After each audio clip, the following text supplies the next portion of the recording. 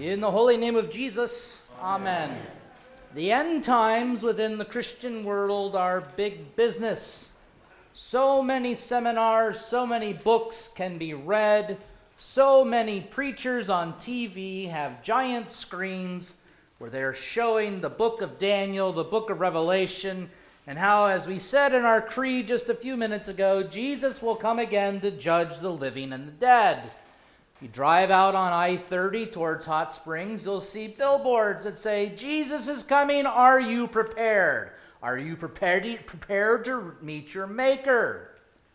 Others have said on their signs, how do you anticipate spending eternity, smoking or non-smoking? We might look at this and say, what really gives? We might be like St. Peter, who said in his second epistle today, when is this going to happen? Or is it going to happen? The more things change, the more things stay the same. It doesn't seem like Jesus is coming. But how many of us are truly praying, Maranatha, what I just told the kids a few moments ago? Come, Lord Jesus, come quickly. It's probably because this day makes you feel a little bit uneasy. I don't know of anybody who finds great joy and comfort in saying that they have a date in court, or they are getting sued, or they're mixed up in a lawsuit. Maybe it's a nasty divorce or something else like this, where they have to go in and stand before the judge and plead their case. And yes, they oftentimes have a lawyer, an advocate who tries to defend them, who tries to show where they've been wronged, and yet in the end, it's all up to the judge or maybe even the jury. This is kind of how we look at the day of judgment. He will come again with great glory to judge both the living and the dead. And it's good to have some fear, some respect about this, because you and I will stand before him on the last day. And as we heard from the book of Daniel this morning, the books will be opened for all to see. What have you done with your life? What have you said? What have you thought? What have you done against everyone else? I know as I stand up here today, I certainly have no right to ask that question of you without asking that of me first. I've made a huge mess of things in my life from time to time. I've not done what I'm supposed to be doing. I have not thought what I need to be thinking. I look at those books and I'm terrified just as you might be as well. The law of God tells us that we have sinned and fallen short of the glory of God, the glory that will be revealed on the last day. And as God says in the Old Testament, no one may look upon me and my glory and live. So maybe you're hearing this and maybe you're saying, just maybe, I don't want to go to the courtroom. I don't want Jesus to judge the living and the dead. I don't want to stand before him. And when you stand before him and I stand before him, I'm not going to have you next to me or me next to you. We will stand face to face with the creator of the heavens and the earth. And you might look at this and say, whatever. That's what Peter's talking about today. They'll scoff at this. They'll say it's not happening.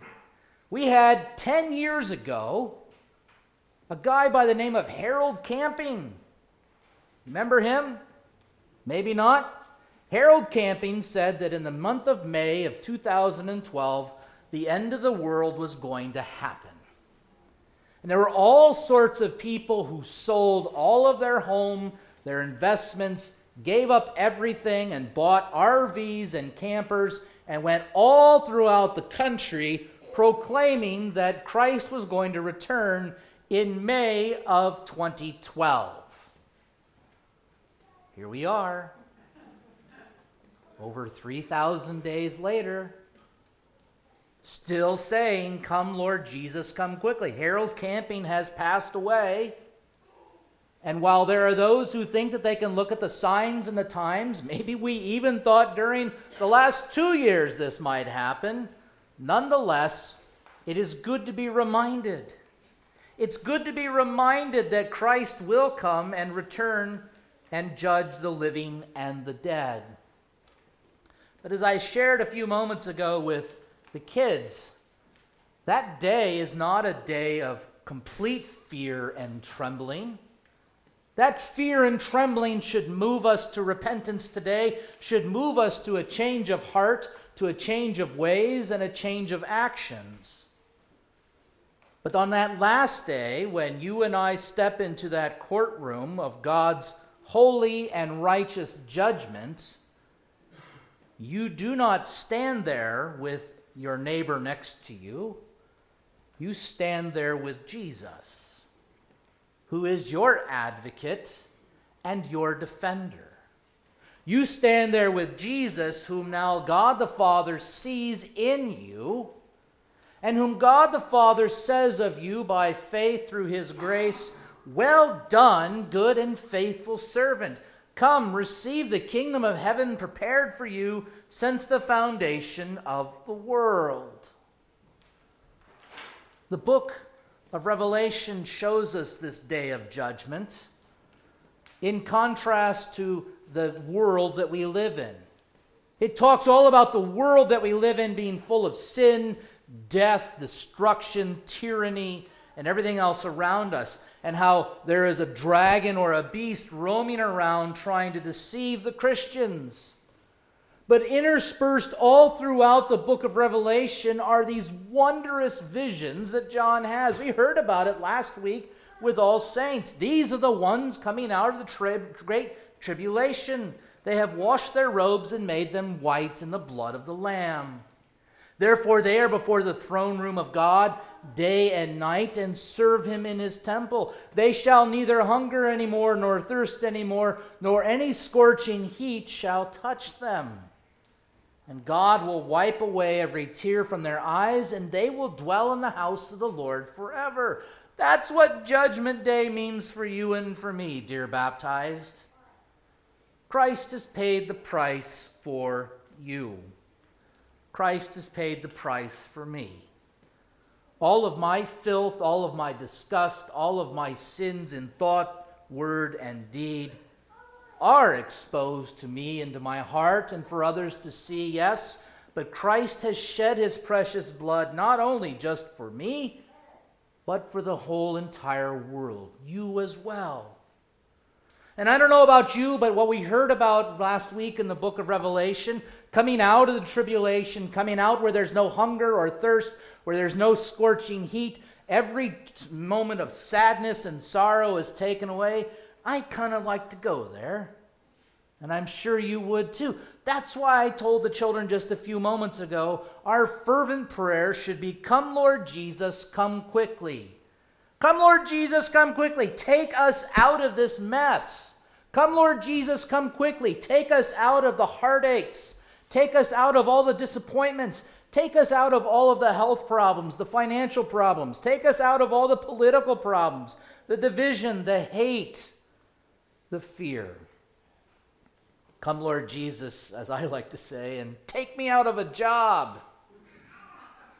This is what is promised for us. And there's another interesting aspect of our text today that I don't want you to get confused about. On the last day, Jesus says that he will separate the sheep from the goats. And you might sit here today and say, well, a sheep is woolly, a goat has got straight hair. We can tell the difference. But actually, in Jesus' day and age, a lot of the sheep had horns, just like goats do. A lot of them were hard at times to tell apart out in the pasture or out in the field. It wasn't so easy to separate them, and sometimes people made mistakes separating sheep from the goats. This is why we take great comfort that Jesus will be the one who separates the sheep from the goats. He will separate the wheat from the weeds. What does that mean for you sitting in the pews today? There are those of you who believe and receive this, and there are those amongst here who do not. I can't tell, and neither can you. Only Christ can. He knows your heart. He knows whether faith has been worked and is dwelling in you or not. But there's another aspect to our reading today that seems a little confusing. Because Jesus talks about the separating of the sheep from the goats and the pronouncement of his judgment. And he looks at the faithful and says, I was hungry and you fed me. I was thirsty, you gave me something to drink. I was naked and you clothed me. I was in prison and you came and visited me. Sounds like Jesus is saying today that we are saved by our works. That is not the case. The very first pronouncement that Jesus makes in this reading today is his judgment. If you go back to Matthew's gospel here today, when Jesus goes and separates the sheep from the goats, the king will say to those to his right, Come, you who are blessed by my Father, inherit the kingdom of heaven prepared for you since the foundation of the world. Period. That's God's judgment of you in Christ. That's God's statement to you and to me. Forgive them, for they know not what they do, no matter how many times they do it. God looks at you and says, yours is the kingdom of heaven. But you'll notice something else here. The works that follow that glorious gospel pronouncement of salvation. And there might be those who say, like before Jesus, how did we know that you were hungry or needed clothing? How did we know that you were thirsty? Or how did we know that we were visiting people in prison or whatever else it is? When did we see you in this way? And Jesus says very simply, whatever you did to these, as you did it to one of these, of the least of my brothers, so you did it to me. The book of Ephesians says to us that God has prepared every good work for you since the foundation of the world. These are prepared in advance that you might walk in them. That you might simply walk in them. If you go out to a state park or a national park, go out to Pinnacle and walk around there, you can walk in and amidst the woods and the rocks and everything else, or you can follow the trail or the path that somebody has laid out before you. That is your life of good works. What does that mean? You don't know what you've done, and you don't know what you will be doing. But as the book of Revelation also says to us toward the end, as you enter in that judgment seat, your good works will follow you. The good works will be presented as the books are open. And because your name is written in the book of life, all of the glory of God lived out and in and through you for the benefit of others will be looked upon by God as well. None of your sins, none of my sins, none of our destruction, none of my destruction. God will look at you and me and see his Son, and he will say to you, well done, good and faithful servant. Well done. Great job. All I see here is good. All I see here is righteousness. All I see is my Son in you. And so this goes to show us that on the day of judgment, we are evaluated by our works. I know 2 weeks ago was Reformation. We're not saved by what we do. We're saved by faith. Don't call the Lutheran police on me. But I think in so many ways we throw out our good works with the bathwater. We say, well, I'm saved and I don't need to do anything. You're saved, and now you can do all things through Christ who strengthens you. You can love those whom maybe you don't feel like loving. You can forgive those who have done things over and over to you again, and you may not feel like forgiving them. You can help the poor, the needy, the homeless, the hungry. You can help the least amongst us, but never to sit there and say, see what I did, God. Let your light so shine before others that they may see your good works and glorify your Father who is in heaven.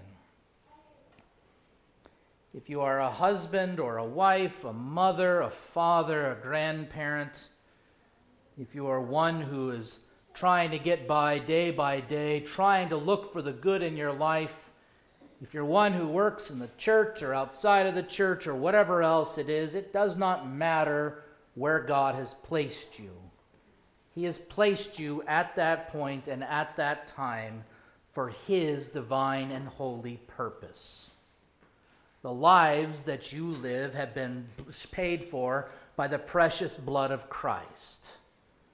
And now, as the blood of Christ washes away all of your sin and gives you that holy and spotless robe, you go out as His salt and light, even when you don't want to, even when I don't want to.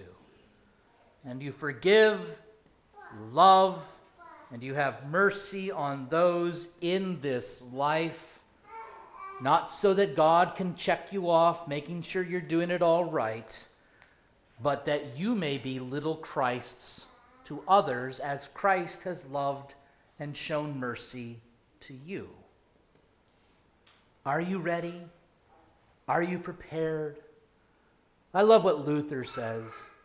If I knew that the end of the world was going to happen tomorrow, today I would plant an apple tree.